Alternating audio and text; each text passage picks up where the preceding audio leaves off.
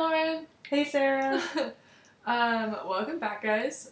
You're listening to Quarter Life Crisis, and we have a super awesome guest named Steph Page, and she'll introduce herself. Hello. I'm like, oh, this is so technical. Hi, my name is Stephanie Page. Like Sarah said, I've been friends with Sarah and Lauren since our freshman year of college, which is crazy.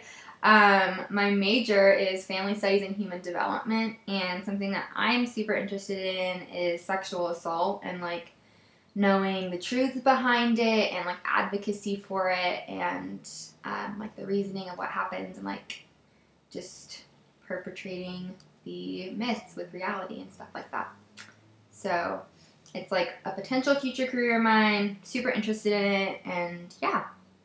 Cool. Awesome. So, yeah, Steph is going to talk to us today about sexual assault and mainly like the myths around sexual assault and why it's so important, obviously.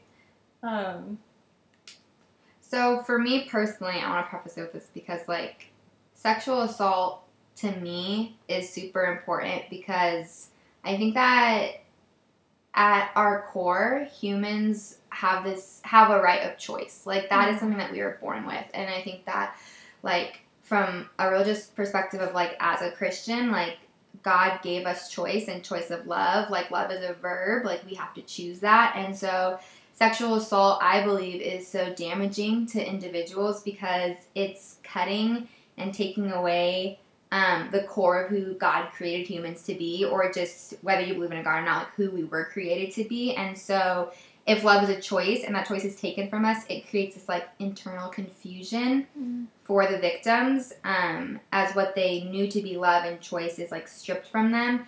And I personally believe that love is, it's like a vulnerable choice. And so sex is a physical representation of this vulnerable state. And so when perpetrators of sexual assault take that choice from victims, it leaves them in like a forced vulnerable state. And like that's so terrible. Like someone's offering you like, I don't know, this intimate part of them, and they're doing it because they trust you or because it doesn't mean anything. It's like, you know, a friends with benefits thing, but in either way, like, they are aware of what they're choosing, and they are aware of the ramifications of it, and they actively chose to engage with you in this really vulnerable thing, where, like, physically vulnerable in terms of, like, nakedness, or just, like, vulnerability in terms of, like, connection emotionally. And so to strip that choice from someone, I think, is an extreme misuse of power that you have, and, just kind of objectify someone and says, like, you're not human enough to still have your right of choice. I'm taking that from you. And that is so sad to me, especially in terms of, like, child abuse and, like, sexual assault in children where, like, they don't even know they have a choice. They may not even know what's going on. Like, something in them might know something's wrong with what's happening, but, like, the person that they're supposed to trust for attachment and is this figure of caregiving and nurturing and protection is completely being the antithesis of nurturing and is not raising them to believe in choice, but is more raising them to believe in, like, submission. And that is so sad to me. So that is why I am passionate about sexual assault and why I think it's so impactful and traumatic, because you're losing this innate right every human has, and that's choice. And that's, like, not just sexual assault, it's also, like, in slavery and in, like, indentured servitude and, like, all this kind of stuff. So that is what is super interesting to me, and that's why I kind of want to have it as a career. Interesting. Wow, that was very eloquent. Thank It's you. like, wow. Where did this passion start for this? This passion started for me once I changed my major to family studies, and I was in a class called 257, which is like family dynamics, and it was with this really great professor, Professor Knapp, and he was talking about like marriage and like marital sex and stuff, and like rape in marriage and stuff, and like I didn't really think that was a thing. I was like, I don't really understand that, and now like that kind of spurred on some research, and then I'm sure y'all have heard of it, like the Stanford swim case with Brock Turner. I was like super interested in that because I didn't understand like just like, how did that happen? Like, what is going on here? And also my family like loves sports. Like, that's something that we all love to do together. So like watch football games, watch baseball games, basketball. And like time and time again, there's like my phone will get a notification like Antonio Brown is convicted of sexually assaulting his trainer. The Baylor team, the Stanford swim case. And so Ben Roethlisberger and his like convictions of rape and stuff. And so I had always been, like, around that environment, but, like, never really learned about it. And I'm like, why does this keep happening? What is going on? And then also as a woman, like, our bodies are naturally objectified and we're naturally more seen as objects. Like, men are recognized for their achievement, which is why they have this drive to be better and to constantly be improving. And, like, emotions are a distraction from the goal of being the best. And then women are, like, seen for their body as opposed to their achievement. And so that's why it's like, well, what can I do to look younger, better, eyelash extensions, going to the gym, like that's the development of eating disorders in some, and so that kind of stuff happens. And so knowing that women are more seen for their body than as a person, kind of made me think like, well, what is going on here? Like, why is this happening? Like, what can I do?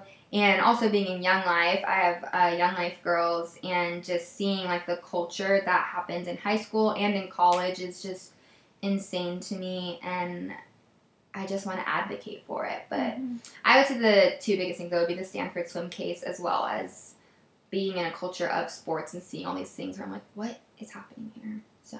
So what do you think is happening in sports? Like, why is it coming up so often? That is a very good question. I think that in sports, it kind of, a lot of it ties back to like toxic masculinity and this idea of like power, and that I have a right to something for all that I'm achieving, which is like, you never have a right to a human body. So that's a really unfortunate mindset, but I think that a lot of it is just kind of like an abuse of power and status, and just kind of thinking, well, I deserve this sort of thing, and I don't know, I think, yeah, a lot of it just goes back to like aggression and kind of like a misuse of power, like I said before. And yeah, I don't know. That's something I'm still just like kind of researching, because it is hard, because in those cases often like alcohol isn't in use, and like it's just like, right, why is it that the gymnast trainer for, I think it was like Michigan or the Olympic team, like the girls are trusting you to like take care of their bodies, not to misuse it or misuse your power, or like them coming to you for help. And a lot of times also might be like misinformed intentions, like you might think someone's being flirty when they're not, or which that's like more case in terms of like alcohol, but yeah, I don't know, honestly. I'm gonna want this question in here, because now I'm like, I don't really know, I didn't research that part of it. Yeah, but I know that has to do, I would say, toxic masculinity. Yeah.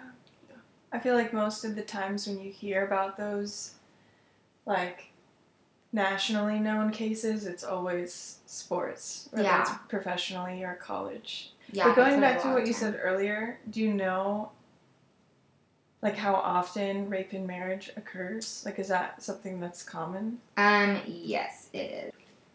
So in terms of rape in marriage, there isn't like necessarily a whole lot of research about it, but we do know, based off of RAINN, which is the Rape, Abuse, Incest National Network. So they are like kind of the go-to for statistics and hotlines and like help and information and definitions of consent and stuff like that, for anyone who might be confused about like, oh, like what did happen to me, or what is happening to my friend, or how can I be more aware.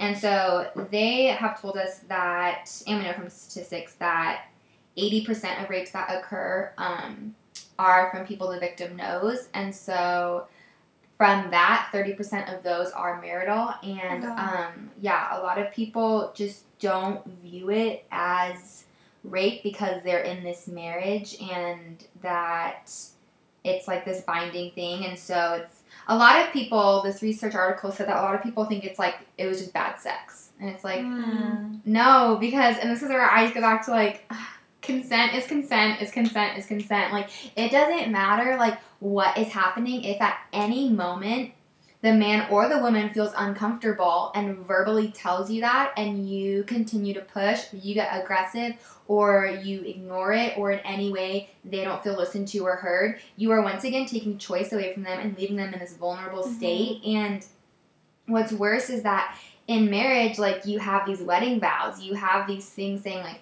I will protect you, I will love you forever, it will be unconditional, like, I am the rock which you can lean on, like, I will lead you, whatever it looks like in terms of how the couple views their marriage, like, it's still, that's someone who you should be able to trust the most and be the most honest with and the most vulnerable with, and you should have no fear of them taking advantage of anything in you. And so the psychological damage that happens in marriage and rape is so much more traumatic than with a stranger or boyfriend, girlfriend, etc. And they have, like, larger amounts of, like, major depressive episodes because that was, like, their one and only. That was their forever. That was, like, their rock, the person they should be able to lean on. Like, the amount of trust that just gets shattered in those relationships. And not only that, but, like, a boyfriend or girlfriend, if you don't live with them, you can go home. You don't have to see them again. Like, the stranger, like, you don't even know what they look like. Like, you go to bed next to the person who did that to you, and you have to wake up and make them breakfast the next morning. Like, you sit by a Christmas tree together. Like, it's just, like, the ramifications of it is just, like, I cannot imagine, like, the trust that would get shattered, because it's, like, what has this meant if you don't even respect my basic human choice? Just like I'm choosing to love you, you're choosing to betray that love and take away my love, my vulnerability, and my choice. And so it's so much more severe in ratings of, like, anger and depression, and because they're not only living with the rape, they're living with the rapist. And that's just so sad to me because, like, again, like, from my religion, like, I think marriage is, like, the utmost, like, of what the Lord has given us as a view of Him laying His life down for the church. And so you're not laying your life down, you're forcing things upon someone else, and, like, you're not dying to yourself. Instead, you are living in your own selfish, lustful desires, and you're not loving your husband or wife in that moment, and that's really sad. And I think, like, the psychological trauma is just so much more impactful because, yeah, like I said, you go to bed next to the person, and you may not even know it's rape. Like, a married man or woman would be like, well, I can't be raped because I'm married to that person. Like, I can't be assaulted by someone I'm married to, but it's like, if you didn't want it at the moment, and if you're uncomfortable, if you have this, like, empty, like, feeling in the pit of your stomach, like, what was that? I didn't feel respected, and, like, you're too scared to have that conversation. Like, these are things worth researching because often victims don't even know that rape had occurred to them due to, like, ignorance or not like bad ignorance, but just, like, unaware of, like, what rape is considered and what sexual assault is considered to be. So that to me is just the utmost of, like, so sad, so heartbreaking. But yeah, that would be, I think, the most, like, psychologically traumatic thing. Yeah. Something I think would happen a lot in marriage is, like, if the woman, well, or the man, but I'm picturing more the woman. Yeah. If she... Honestly, disclaimer, I think it's fine. Like, I'm not saying it doesn't happen with men, but statistically, where does it happen more? Like... So if the woman is like, no, I don't feel like it, whatever, but the husband is like, oh, come on, like, and just continues, like, to press, like, that's not rape or assault, that's definitely pressured. Yeah. I feel like that would happen a lot, like, if it's like, I don't feel like it, but then it's like, okay, whatever, let's just do it, go to bed. Yeah, exactly. You know? And I think that also that comes into, like, the victim knows when it, like, well, they may not know, but, like, through either research or thinking about that event, they may be like, honestly, like, I felt pressured into that when I, like, didn't want to, and it wasn't like, let's just get it over with and, like, do it for you. It's like, no, like, I wasn't comfortable with that, and, like, a lot of times I think that being, like, tired or, like, I had a long day with the kids, etc., like, or just a long day at work, like, those may be reasons to, like, you know, like, have your, like, sex life and marriage, like, take a hit, but I think you know deep down, like, the emotional connection of like sex in marriage, if you're not wanting to have it for reasons that if it were to occur, for it to feel like assault, would probably be you feel emotionally distant or there's other stuff going on, like, because at that point it's like, okay, fine, I'll just do it. But like if it's feeling forced, when you're like, there are things I want to talk about, there's things I need to talk about, like I'm feeling X, Y, and Z about like this situation in life, and you forcing this upon me like isn't okay. And so it's just kind of, in my opinion, when it comes to marriage and sexual assault, just like if the communication's there, like have the conversation and like know like what's going on, instead of being like, you're just tired, let's have it, let's pressure you. I don't know. To me that speaks into like, you just don't, like, where's the love and care for the person if they don't want to have it, like, and you're not making it this like emotionally intimate conversation. Instead you're like either pressuring them or assaulting them. And again, like, it's in marriage. It's so sad. Yeah. Crazy. But yeah, so it's just like, I think, a very unspoken about part of sexual assault, which is why I wish there was more research on it. But I think that a lack of research honestly stems from people maybe not even knowing that they would, like, that could be considered assault in some way. Do you have statistics on that, or? I have like statistics on sexual assault in marriage. Again, like, there isn't a lot of research about it, so the only thing that like we can statistically say, at least from what I've researched, there's a ton out there that you could probably learn more about, and I'm not the end all be all Gandhi or whatever sexual assault, like, I don't know everything, but we do know that like 8 out of the 10 sexual assaults that are committed, the victim knew the person. So whether that's in a romantic relationship, an office coworker, that happens a lot, or an acquaintance, or like a friend.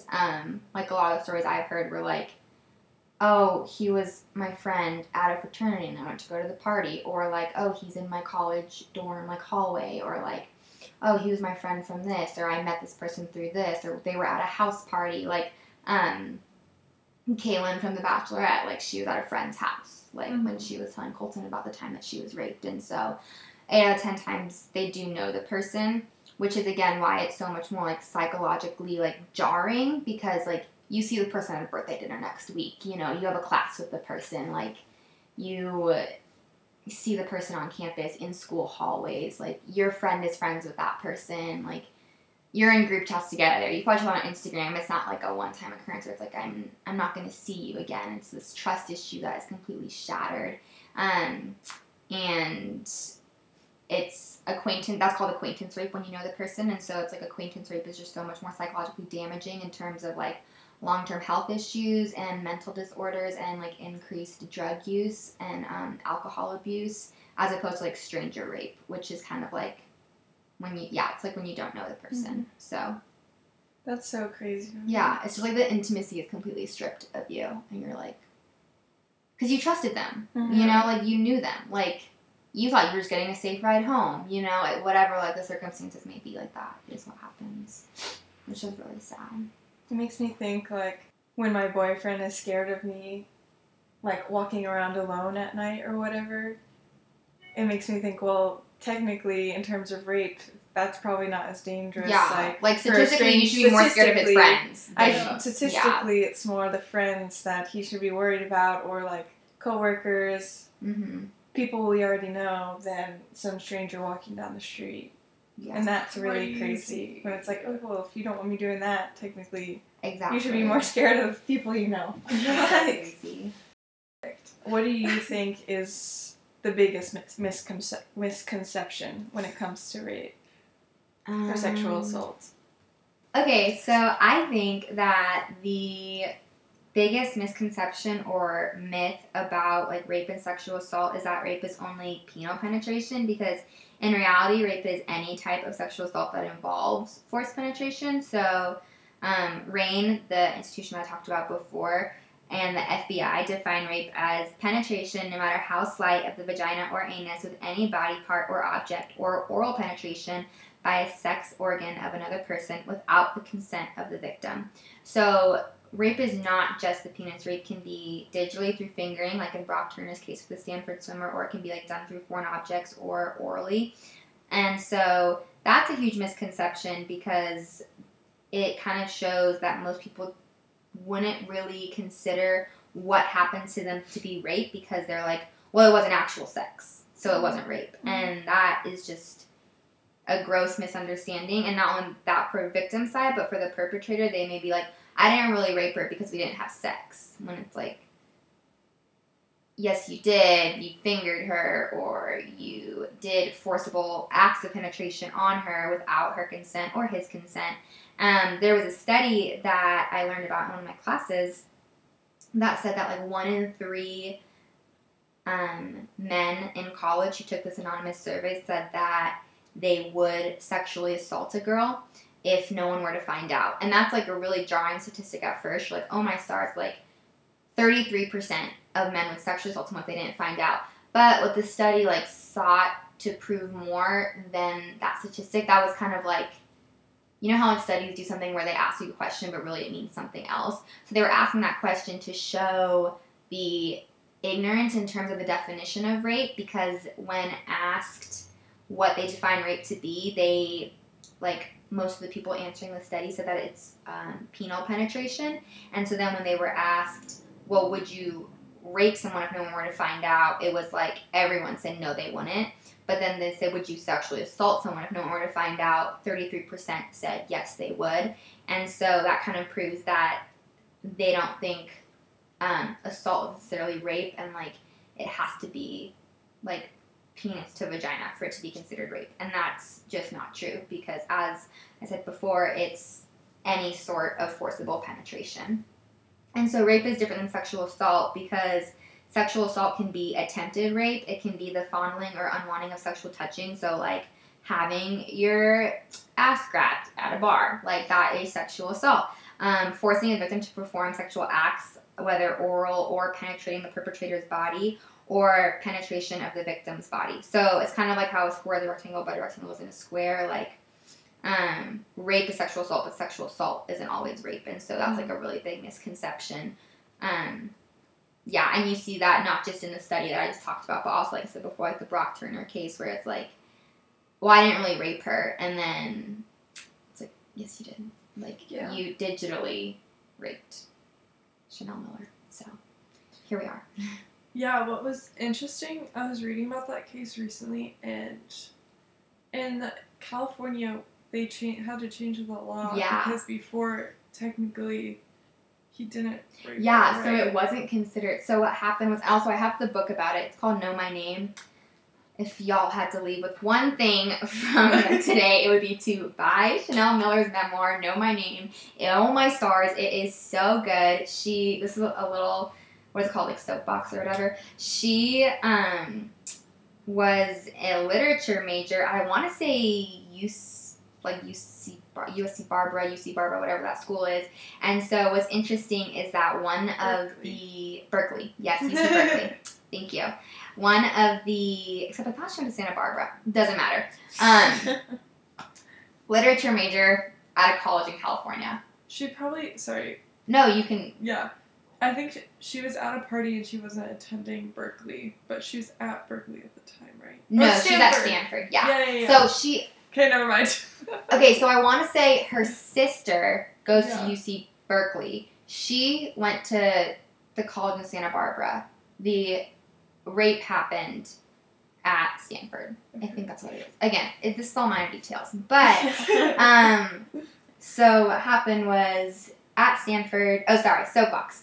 She is a literature major there. And so what's so beautiful about this book is that one of the defense attorneys, like Brock's lawyer, one of his main things was like, how can Chanel Miller remember anything when she was so drunk? Like, she can't give vivid detail. She doesn't remember anything. And so this book is so beautifully written because it goes into so much depth and detail. Like, she describes the sound that like dumplings make when she was making them with her grandfather during this time, like hitting the pan, like the sizzling of the oil. And she like describes how she feels in such a gut-wrenching, like detailed, beautifully like tragic way.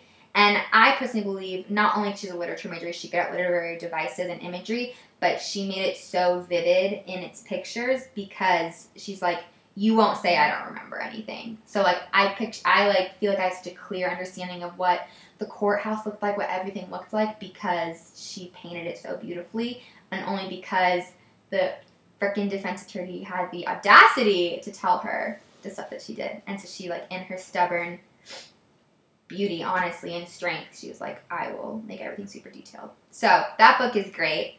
Stepping off the soapbox here. Originally, yes, they were like, this is not considered rape, it's considered sexual assault. And so her, what are those people called? That Attorneys? district attorney. Her district attorney was like, this is absolute BS that he is only getting 3 months in county jail. Like, this is insane. And so there's one of those like 60-minute things with Chanel, and she talks about how the gross injustice of the outcome of the trial and how he was only in county jail for 3 months, and like in the book she talked about how he'd already spent a day in jail, so really he didn't even have a full 3 months. He had like 2 months and whatever, 29 days or whatever, which is just like kind of funny. I was like, they were like, when they released it, they were like, also you've already been in jail for a day from that night, so we took that one off your record. It's like, oh my gosh, like y'all are just giving him little outs like wherever is possible. And so the law got changed to now rape being any sort of penetration, like I said, whether foreign object, actual penile penetration, or digitally, which is like your fingers. And so it was cool because they were like, yeah, we'll take like a terrible trial outcome for like a complete like change in the law, which is super awesome. And the judge that took his like took the trial and like gave him his sentencing, got like whatever, like when you get taken down from your position. Really? Like, yeah, he got like that's... removed, which like hadn't happened in like a really long time, which I think is super awesome.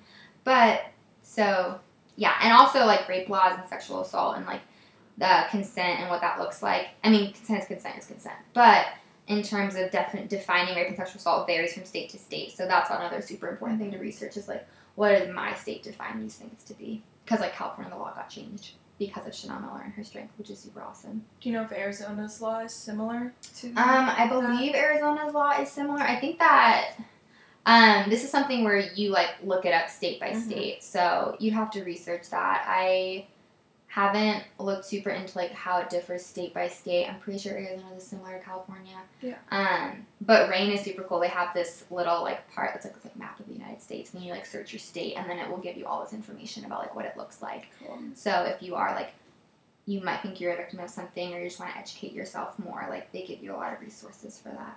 There's a lot of other myths, right? Yeah, there's I think that some of the other really big myths would be that only women are raped. And so I know I said before that, like, honestly, statistically, they're more likely to be the victims of rape. But I think that it's a huge,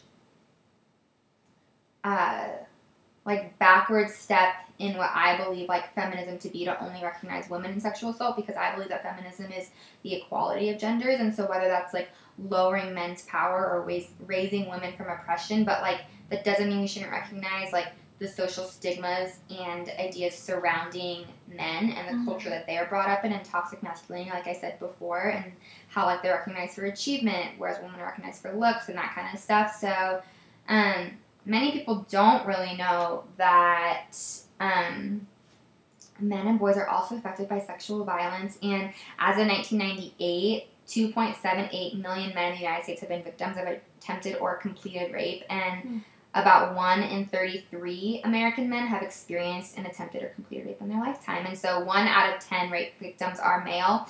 And I think that often doesn't get talked about because men are supposed to be, like, strong and, like, this stuff doesn't happen to them. And, like, rape is, like, a crime against women because, like, weak or inferior, or, like, they're easier to be victims. And so I can't imagine, and I won't try to imagine because I'm not a man, but, like, the psychological impacts that rape would have to a man, because it's like, this shouldn't happen to me. I'm strong. I'm a man. Like, this stuff shouldn't get to me. Like, this should never have happened. Like, what are people going to think about me? Like, the social stigmas. Like, again, like, toxic masculinity. Like, I'm in power. Like, I'm the superior. Like, what is happening? Like, where does my worth come from? And, so a lot of people don't know, like, the actual impacts that men and boys have from sexual assault, but also a lot of people are unaware of how rampant sexual assault is for women and girls and the high rates of it. So out of every 6 American women have been the victims of attempted or completed rape in their lifetime. 1 out of 6? 1 out of 6. Yeah. So I think of like living with like 10 like girls in like a house, like 1 to 2 of you will have had that happen, like statistically, and that's like really insane.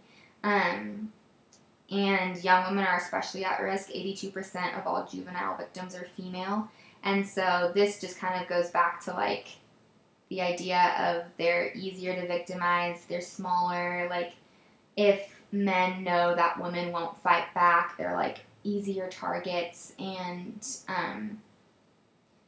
yeah, it's just it's really, really sad. But and not only yeah, it's just hard, especially like in college students. They're 3 times more likely to experience sexual violence, especially freshman year, as you are seen as an easier target. Like you're naive, you're in this new environment, like you are the ones that are going to like the frat parties, you don't know what's going on, like you might confuse this with like a college boy likes me, and just like the perceived weakness of women. And also like men aren't dumb, they know that they're gonna get away with things, they know like they either will get away with things because they may not know this, but because there is systematic superiority given to them, or because like women aren't going to do anything about it, because like the amount that a woman has to risk in reporting anything is so much, she risks so much greater loss and like social like stigmas and like people judging her, looking at her differently than like the guy does, because you're more likely to believe the guy than like you would to believe the girl. And so yeah, and that just kind of goes into like another huge myth is the amount of reporting. And so a lot of people think that if a woman was raped, she would just report it to the police, and we know that's not true, because only 230 out of every 1,000 sexual assaults go reported to the police, which means that 3 out of the 4 go unreported. And there are so many reasons why victims would choose not to report, and that might be because they know the individual, and so like I'm not going to go and report my uncle to the police. Like that is going to create so much family discord and so much stress in family members, and also like, is my aunt going to believe me, or is that going to create even more distress between like my aunt and my mom, like her sister, you know, like what is that going to look like? And so a lot of the reasons why women won't report is that they were either ignorant and didn't know that the assault was legally rape, they're in denial or suppression, they may experience psychogenetic amnesia, which is like they aren't even aware of what happened, like they may not even know. And so in those kind of instances, I read a report about a woman who like felt weird about a night and thought something might have happened but wasn't really sure, and then like the next day like someone like pulled on like her ponytail or something like that, and like this like thing triggered inside of her, and she was able to have like a glimpse of something that might have happened. Wow. Because her brain had just completely shut off and was like, well, that didn't happen. Yeah, that happened with I have permission for this. It happened with one of my friends where she didn't know and was like, she had always felt weird about this one night from like her childhood, or like this one like season, like when Christmas season, and then she was like watching a TV show, and it was like the show that she'd been watching at night, and immediately she just like everything came forward. She was like, I remember. And so your brain just like completely shuts things down, and that kind of goes back to like fight or flight, like what are you gonna do in this moment? And that's another huge like myth that I'll talk about, like why a lot of times people think that like, well, you could fight back, so like you could have fought back, or like if there isn't physical injury, then that means you weren't raped, because that means you didn't fight back, so you just let it happen. That's another huge myth I'll talk about in a little bit. But yeah, a couple other reasons why women may not report it is like fear of retaliation. Like you don't know what's gonna happen, especially like you can tie this back to like marriage and rape. Like you go home to the person. What, like I'm gonna like tell my husband I'm going to Target, and then like I go to the police, and then like I come home, I'm cooking dinner, and like reports and like things come forward, and like I live like what's that gonna look like? Or if you have kids, like, how are they going to view him? And so you may want to be protecting them, and so you don't want, like, there to be any retaliation or anything to be taken out on the kids or, like, anything like that. There also may be... What were you going to say? I was just going to say, like, and it's scary to have to come home to your rapist because, like, what if he might do something. Yeah, at that point, you don't know. Like, when is it going to happen again? When is it going to happen again? Like... Is he going to take it out on me? Is he going to... Yeah, like, what could this be? Because we also know...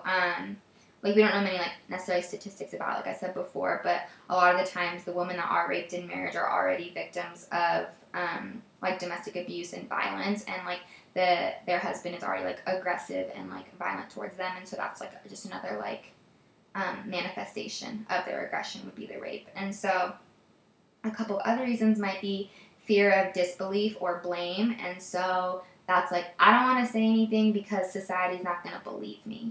And that you can see, there are so many cases where it's like,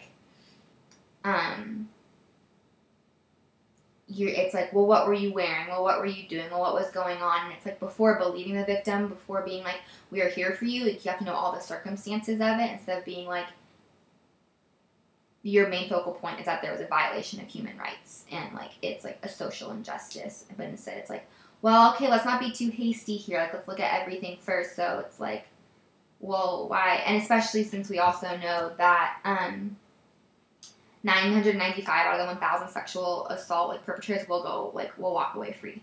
Like, often, like, there isn't, like, Brock Turner, case A, like, 3 months in county jail. What? Like, that's insane. And so the fear of disbelief might be a reason why women may not say anything. Also, the loss of privacy. In Chanel's book, she talks about how in court there were just, like, pictures that were taken of her, and, like, she's completely naked in all of them, and it's like Exhibit 12A, like, abrasion to the labia, and her, like, is just out for all the jury and, like, everyone to just legal? See. Yeah, because that's, like, evidence. So but it's like, isn't it like a public? Aren't courts open to the public? I think it depends on the case, because this one was not open to the public. Okay. That's better. But yeah, but even then, there's this one part in the book that's so good. She's, like, thinking about all the guys that have had to have seen her naked that night while she was passed out from intoxication. And I think she was, like, 14 guys saw her. She was like, well, the detective saw me. Well, the 3 people from the EMT saw me. Well, the hospital saw me. And, like, this many, like, men have seen my, like, vagina and my butt. And, like, taken pictures of it for proof and, like, needed it for these kind of things. So there's just an extreme loss of privacy, and also, like, your world gets publicized. Like, you lose the right to any sort of, like, life where rumors aren't being spread about you, people aren't talking about you, and, like, which just, to me, it ties back to, like, how strong are the women who come forward about these things, like Kaylin talking about it on The Bachelorette. I would never have done that, and she opened up this huge avenue for women who would never talk about it to begin talking about it, like the Me Too movement, and she didn't do that, but, like, that's another avenue where women have now spoken up. And so this loss of privacy can be used for such good, as it allows for others to share their stories, but also, like, you personally, as the person who is strong enough to give up your privacy, do lose a lot. And that might be a reason why people don't report it. And also fear of the criminal justice system. Like I said before,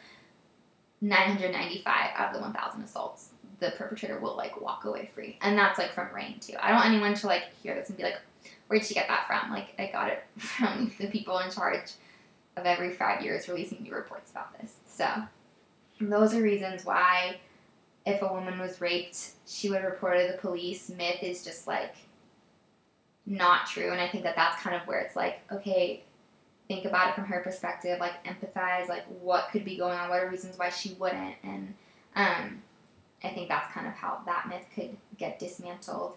And so, like I said before, the whole thing about the physical abrasion, a lot of people believe that a woman who is truly being raped would offer the utmost physical resistance, when in reality, many rape victims offer no physical resistance whatsoever, and that's for a couple of reasons. One being that women are socialized to be nice, like, whether that's looking at, like, 1900, like, stereotype of, like, the woman's in the kitchen, and she's sweet, and she's kind, she doesn't speak up, and so we can still see some ramifications from that in like today's society where it's like, well, you're nice and you're sweet and like you're not aggressive and if you are, you're like a feminist bitch, and so it's like you've been trained to like be nice and things, and so I know like for me a huge thing if like, and my friends feel this way too, like if a guy is hitting on me, like I will often just like I will give them the phone number and not because I don't want to embarrass them, I don't want to shame them. I'm like, yeah, like we should hang out sometime, knowing I'm not going to. Like, yeah. Like because I'm someone who like I don't want to embarrass you or shame you or have you feel awkward. I would rather just like not deal with that, and I don't ever want to make you uncomfortable. And so women, because they're socialized to be nice, don't want to make people uncomfortable. So that might be where, unfortunately, in extreme cases of like rape, sexual assault, they just kind of like let it happen. Also, the size of the perpetrator. This is another reason the size of the perpetrator may be intimidating. Mm-hmm. And I think of like big football players like that. Like it may be easier in those instances just to like. Yeah. This is so. I like hate saying this, but just like let it happen, and that kind of goes back to like there is strategy to allowing these kind of things to happen. A lot of people are like, well, I might survive the rape if I don't resist, or I may have less physical injury like broken bones or abrasion or like a concussion or anything like that. Like I may take away any physical aggression he may give if I resist. Like him fighting back is so much stronger than me fighting back. So like it's strategy where you're like, okay, the perpetrator's bigger than me. I'm socialized to be nice. Like I don't want to make it like I'll deal with it later. I feel like it's a huge mentality. And so not resisting or like wanting to not have as much physical abrasion, whether that's so your friends don't see it and like, where'd you get that bruise? You know what I mean? Or like your mom's like, why, what, like what's that from? Like any type of thing like that, they may want to like lessen. And that kind of ties back to like not wanting to like make it known and wanting to keep this sense of privacy about like what has happened. So a lot of it is strategy, and then there's two different ways that like women's or a victim's mentality may like go to, and that's disassociation or frozen fight. And so disassociation is a doctor in the study that I read from Rape in America defined it as passivity in which the person relinquishes all initiative and struggle. So I think disassociation is like your mind's psychological like strategy of like I'm just a numb at this point. Like this sounds so bad and like so tragic, but like I'm just a numb body for them to do whatever they want to.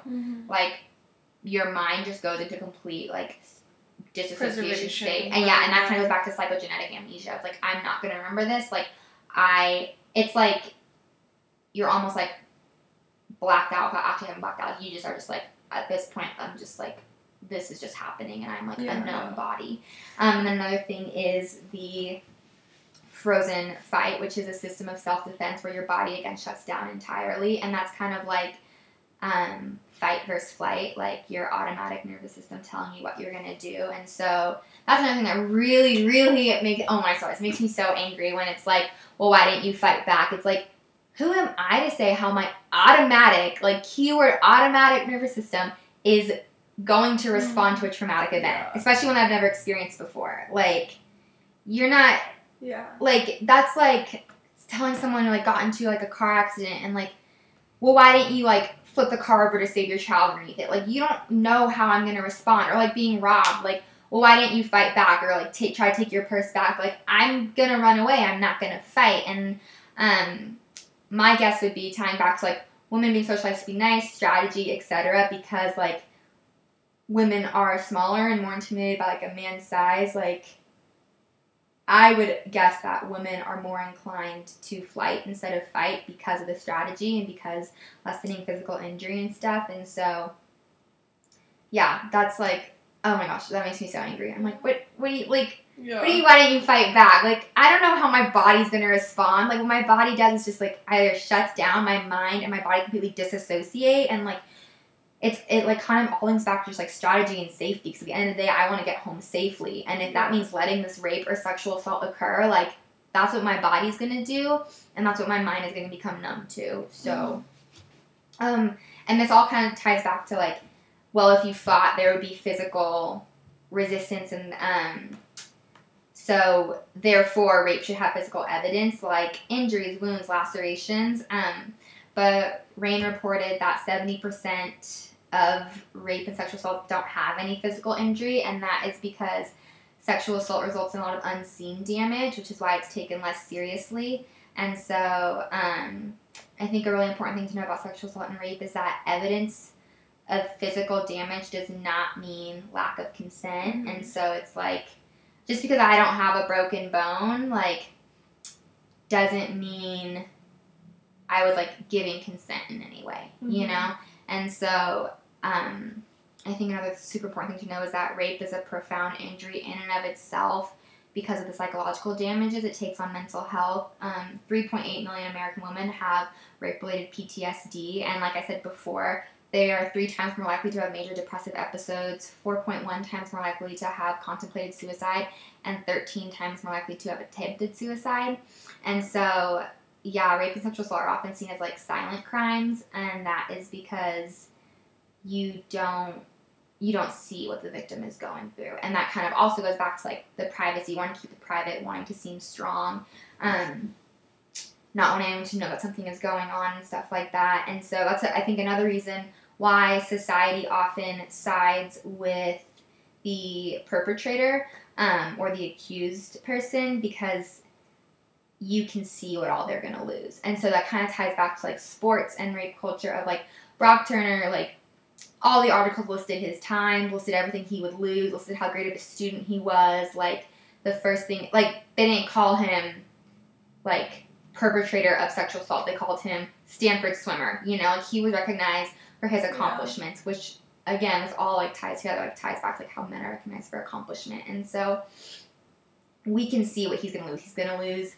Stanford admission. He's going to lose academic, or, like, swim scholarship. He's going to lose status. He's lost his chance to the Olympic trials, like, that kind of stuff. Or, like, Antonio Brown, like, one of the top players in the NFL, like, he's losing getting to play for the Patriots. Like, they, like, dropped him. He's, like, lost getting to, like, continue a career where he was, like, accelerating. And so you see everything they're going to lose, but because it's psychological with the victim, you don't see what they're losing. Like, you don't see the sleepless nights. You don't see the depressive episodes. You don't see the attempted suicide. And, like, articles aren't written about that because there aren't medals, there aren't plaques you put up, there aren't plaques that get taken down for the victim and stuff. So there's no loss of status because they're already a victim and they're at the lowest status possible of being the person who had to endure these things. And so that, I think, is another just really sad reality, is that you side with what is more tangible.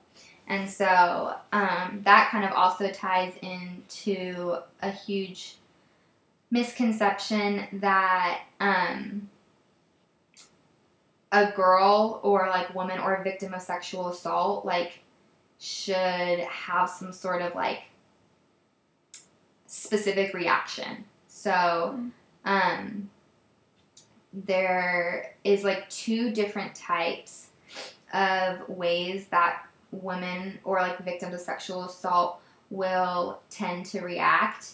And people want them to be upset during trial. Like, that is, like, kind of the only tangible way you can see something may have happened. Like, look at how upset she is. But often, like I said before, there's 2 different, like, avenues that women will go down, and that is a controlled style at court or an expressive style at court. And so controlled is, like, stone cold, like, nothing is getting to me, like, I'm fine, like, I am strong, because you already internally view yourself as so weak. You're, like, so broken, so your trust has been taken away. Like, who can you trust? Who can you turn to? Like, everything you knew to be true has fallen apart, especially since 80% happens with the person that you know. And so your trust is just completely taken. And so that may turn into, like, nothing gets to me, I'm fine, everything's fine. But unfortunately, like, that style gets looked at as, well, was she really raped? Because look how fine she is. Like, she should be more expressive. She should elicit these certain feelings. Like, why is she talking about this, like, so, like, coldly? Which I think is just crazy because, like, again, who are we to say how someone is going to respond to this? Especially if it's, like, child abuse or sexual assault happened to you as a child. Like, you were looking at your caregiver for nurture and for support, and that was stripped from you. Mm-hmm. So then from a young age, you're told, like, you're on your own for things. No one is to be trusted, because the very person you are told to trust, you can't, because you don't know what they're going to do to you after they've had one too many drinks, after they come home from a bad day at work. You don't know what, like, them and their friends are going to do to you. And you don't know, like, you just can't trust them as a parent, so all you can do is trust yourself. And so if you finally open up that trust to someone else, and then you are once again a victim, like, the detrimental effects that would have is, like, twofold to the trust. And so who are we to say that someone's going to become, like, stone cold? Like, that's just, to me, speaks into, like, wow, like, what else is going on? Yeah. Like, if you're not letting anything get to you. So that's one control style. Another thing that happens, the other avenue, is an expressive style, and that is when the victim is, like, hysterical on trial, and she's, like, crying, can't contain herself, like, there's just so many emotions, like, it's really hard for her to talk about, and unfortunately, juries or will look at that and be like, can we really trust her judgment, like, how hysterical she is? Yeah. Like, really, like... Or maybe be like, oh, is she faking this? Yeah, like, really, is it, like, I don't... And that, to me, is so sad, because, I, like, kind of, like, who are we to say? Like, that is so traumatic for her. Like, she had human choice taken from her. And so, that's something that's really sad, too. So, Chanel Miller also talks about it in her book. There's, like, this fine balance. She'd have to, like, excuse herself, because she was, like, I'm crying too much. Brock Turner's lawyer is going to turn that against me. Or, like, I can't look too okay. I can't look like I'm trying to be too strong, but I also can't look too weak. And it's, like, so sad that you can't just be authentically yourself in that moment. And then the Rape in America, like, study that talks about these myths also talked about a defense attorney's strategy. And he was like, oh, my strategy going into cases of assault is to, like, jab and jab and jab at the victim until I get the response I need to twist it however I need to, so the jury focuses on, like, look at how she's being. So she's being, like, stone cold. He's gonna jab and jab and jab until she starts to cry, and then he's like, well, look at that, can we trust that, like, really? And which is, like, just so sad, and just, like, so kind of shows, like, the thwarted, like, twisting in, like, court of, like, to elicit whatever they need to get the jury to believe them. I feel like that's why women don't report it. Like, that contributes to why women report it less. Yeah, because, fear of a criminal justice system. Yeah, like, and, like, not just the people around you not believing you, but if you decide to go through with a trial that is just going to make the pain, like, continue longer and longer, there's a chance that it won't even pay off. Yeah. And then it becomes public, and there's, like, more pain.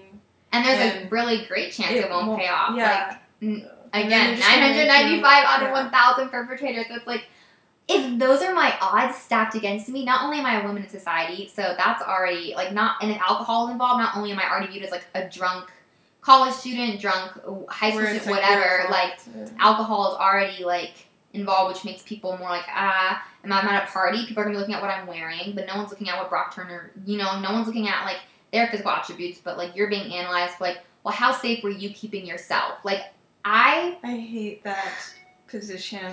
I should not have to dress a certain way, act a certain way or not, be a certain way or not, for someone else to, like, keep it in their damn pants. That is so ridiculous to me. That, like, oh my stars. And, like, it's like, I went to the founder of the Me Too movement was, Tarana Burke was at U of A, and I went to her talk, and, like, it was really cool hearing what she had to say, but also it was, like, so drawing of the reality of it is that, like, until these systematic injustices are, like, fixed and people are willing to, like, side with the victim first and, like, are willing to believe her and see her side, like, the main concern is safety. And so she was like, what are you going to do? You're going to tell, like me that my daughter should be able to go out and wear whatever she wants. Like, I agree with you. She should be able to go out and wear whatever she wants. But the reality of it is I'm more concerned that my baby comes home safe than that she makes some sort of social stance. So, no, she will not be wearing that dress out. And it is not because I want to, like, protect boys or I want her to cover her body. I don't want her to have to cover her body, but the reality is that she has to. Like, I care more about that she comes home safe. And then, like, that is so sad. Yeah. Like, we have to, like, kind of look out for our own safety in ways that are just, like, matter of self-control and human decency.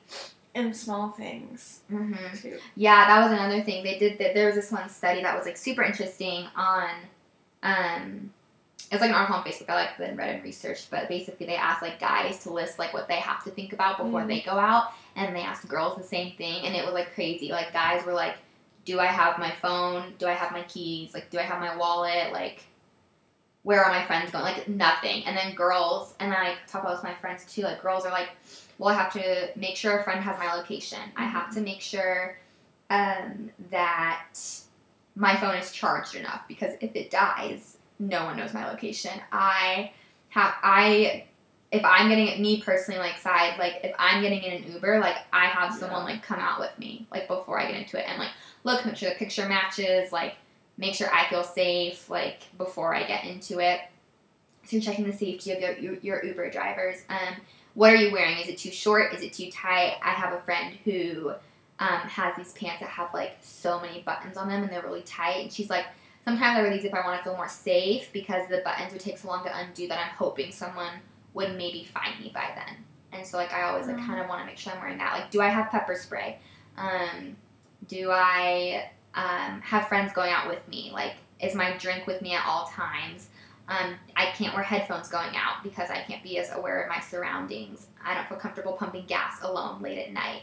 And again, this is not to say that guys can't feel uncomfortable or, like, in vulnerable states, like, going on a run late at night, but you have the privilege to go on that run, knowing you aren't automatically seen as a victim. And if you are seen as a victim, it is more than likely a victim of robbery, of taking of the wallet, taking of monetary value items, but you are not seen as a victim for your body. So, like, that is where the privilege is. And so, like, I don't want to say that this means that men don't have this struggle, but I do want to say that they don't have a fear of kidnapping for sex trafficking and stuff like that. Their fear is more like, am I going to be robbed or, like, held at ransom, like, extreme cases, like, that kind of stuff. And so one of my other friends, when she goes out, it's like, sometimes I don't like to wear a ponytail because I'm scared that someone can, like, snatch me from behind and, like, pull at it. Yeah, or, like, can I still run in my heels if I need to? Like, those are all things, like, that you have to be thinking about. And, like, the buddy system for the bathroom and stuff like that. And so it was just crazy seeing, like, the long list of what women have to think about versus, like, men is, like, do I have my phone, keys, and wallet? Right. That is crazy. Yeah.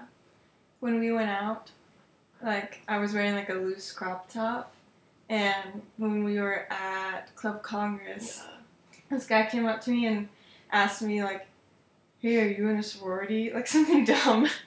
But, because my shirt was loose, and he put his hand, like, under my shirt, like, on the back of my bra strap. Like, behind me, and like, hey, are you in a sorority? And I just, like, walked away. And I think it was the same dude later, like, came up behind me and tried to, like, dance with me without asking. In a non-nice way. That is... And then I left and I cried and Sarah came to me. That is insane. And again, I'm it's like, just so uncomfortable. do you think you just have, like, a right to Lauren's body in that way? Do you think that she's, like, wanting you that bad? Like, what is going on? Yeah. And that's where I'm like, it's toxic masculinity. It's like... I'm also, like, I just don't understand how, like, how does a guy not understand that it's late at night, maybe a girl already feels uncomfortable? Like, why do you think it's even, like, remotely okay to approach her in that way? You know? Like, and I wasn't even dancing because I was really tired and I wanted to. Because I already felt uncomfortable.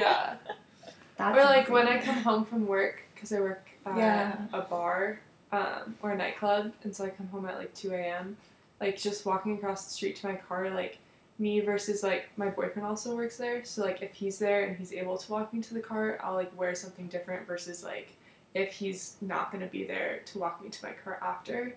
So just, like, thinking about those little things, too, like, literally walking across the street, like, at 2 a.m., I'm like, okay, am I going to wear pants or am I going to wear a skirt? Yeah, it's so scary. That the other It was like 2 weeks ago. It was so scary. I was walking home at like 1 p.m. in like jeans and a t-shirt. Like no reason to be sexually promiscuous at all. Walking home from work, and this guy is like in front of me, and he like slows down and stops and is like looking at a tree, and then like I catch up to him, and then as soon as I catch up to him, he like walks further past me. And then I keep walking. I'm, like, not paying attention to him. Like, it's 1 p.m. Like, I'm listening to music. I don't care. And then I catch up to him again. And then he starts walking alongside of me. And he was like, hi. And I, like, pulled out my headphone. And I was like, hi. Like, and, like, really uncomfortable. He's, like, walking with me at this point. And then he goes, and I'm, like, terrified. I don't know him. He was being really sus. He was, like, yelling at, like, the sky, like, profanities, so I didn't really know what was going on. I, like, held my hydro flask that way where you can, like, swing if you need to, you know what I'm saying? And so he was like, you seem really scared right now. And I just go, no, like, I'm fine. And then he goes, you don't seem comfortable. I was like, no, like, I'm okay. Like, in Thai, I'm like, I can barely get those words out. I'm so scared. Did this person seem, like, fully there in their I mind? have no idea. Or... I have absolutely no idea. And then he was like, oh my gosh, I'm, like, so scared. He was so scary. He was like, you know I don't rape girls, right? And I was like, and so I didn't say anything. And he was like, I'm not a rapist. I just like to charm girls. No. And he literally says to me at 1 p.m., I, like, can see Time Market in front of me, and I'm just like, I need to get into Time Market right now. Like, I don't know what's going to happen. And I'm like, this is, why did you say that to me? What made you think that was okay? Like, and then he just, like, kept walking, and then he was like, really, I don't rape girls. And then I just ignored him. Stop saying that. I know. It was so, 1 p.m. Like, what? Oh, insane. I was like, why? Like, I was not doing anything to come across anyway. It's so insane to me. And again, it shouldn't, even if I was in, like, booty shorts and a bra, still does not give you the right to talk to me like that. No amount of little clothing or layers for wintertime gives you the right to talk to someone like that. No. Ever. Insane. No. There's one of our friends that she was, like, on a run, and it was, like, noon, like, daylight, and she was running around her neighborhood, and this guy jumped out and, like, chased her, and she, like, had to, like, sprint all the way home in, like, the middle of the day. That is insane. Yeah, and she's like, I don't run outside anymore because... No, that's so crazy. scary. And it sucks because running outside is a lot better than the treadmill. Yeah. It's just crazy. Like, and even, like, driving, like, to the gym, like, to the U of A rec, like, I won't go, like, late at night, because I'm like, what if there isn't parking in the lot, and then I have to park my car, like, a couple streets down, like, and Tucson isn't super well lit because of, like, the astronomy, like, whatever, and so I'm like, oh, absolutely not, I'm not doing that. Even just going outside, like, our house, and when the sun is down, I am, like, cautious the whole time, just going to the side yards in my car, like, making sure no one's in the alley. It's so scary. It's crazy. Is there anything else that you really want to talk about to wrap it up? I think that there's one very important thing to know about rape and sexual assault. This is what I have to say. You do not and should not, well, first of all, you should not need to know someone's story to empathize with them for sexual assault, and you do not have permission to their story to empathize with them. That's something that Tarana Burke said too that I think was super important, because you shouldn't need to know the exact details of my assault to know that it was something that was painful and, like, is jarring and is, again, the complete stripping of my basic human right to a choice and to consent. And so I think a huge way to be, like, an advocate for sexual assault is just make it okay for victims to disclose or not disclose as much as they want, and to know that, like, it is hard for them, and you don't get to say what hard for someone should look like. Like, you don't get to say what that difficulty should look like or should embody. And I think a big and huge important part of it is, like, being aware and being educated on things, and, like, knowing that, like, okay, yes, here's a statistic on why women don't report rape, but like, what are the reasoning behind the statistic? Like, well, it's because of the socialization and because of gender norms, and it's because of strategy, and it's because of disassociation, and like, it's because of all these things. And so I think further education is really, really important in these things. And also, like, actually research things. Like, don't look at it and be like, oh my gosh, that statistic is true. Like, really research and know what you're talking about. But above all, I think it's important that we recognize that assault is from the perpetrator, but victims often experience a second assault, and that's from society stifling them or telling them, share your story so others feel okay about this too. Like, we do not have a right to Kaylin's story from The Bachelorette. We do not have a right to Chanel Miller's memoir. Thankfully, because of their strength and resilience, they chose to share that, but that's when we need to respect what they've chosen to share, and it shouldn't take that to be empathetic towards victims. It should just take recognizing, like, they're a human being. Yeah. But yeah, I think those are really important. Thank you for having me. Thank you for sharing all this. It's really good. Thank you. Yeah, seriously. I could talk for a lot longer. I know. We have a lot more content. Maybe we'll do a part 2 next semester. Yeah, it's always good, for real. But yeah, thank you so much for coming on and talking and sharing about that. And yeah, this was fun. I mean, it's a hard topic, but it's a good topic. Yeah, so it's something that everyone needs to be aware of. And yeah, it was fun to bring awareness. Okay. All right. Thanks for listening. Follow us on Instagram and our Facebook page. And if you have any questions or comments, our email is podcast.qlc@gmail.com. So use that. Yeah, email us, whatever. All right. See you next week. Bye. Bye.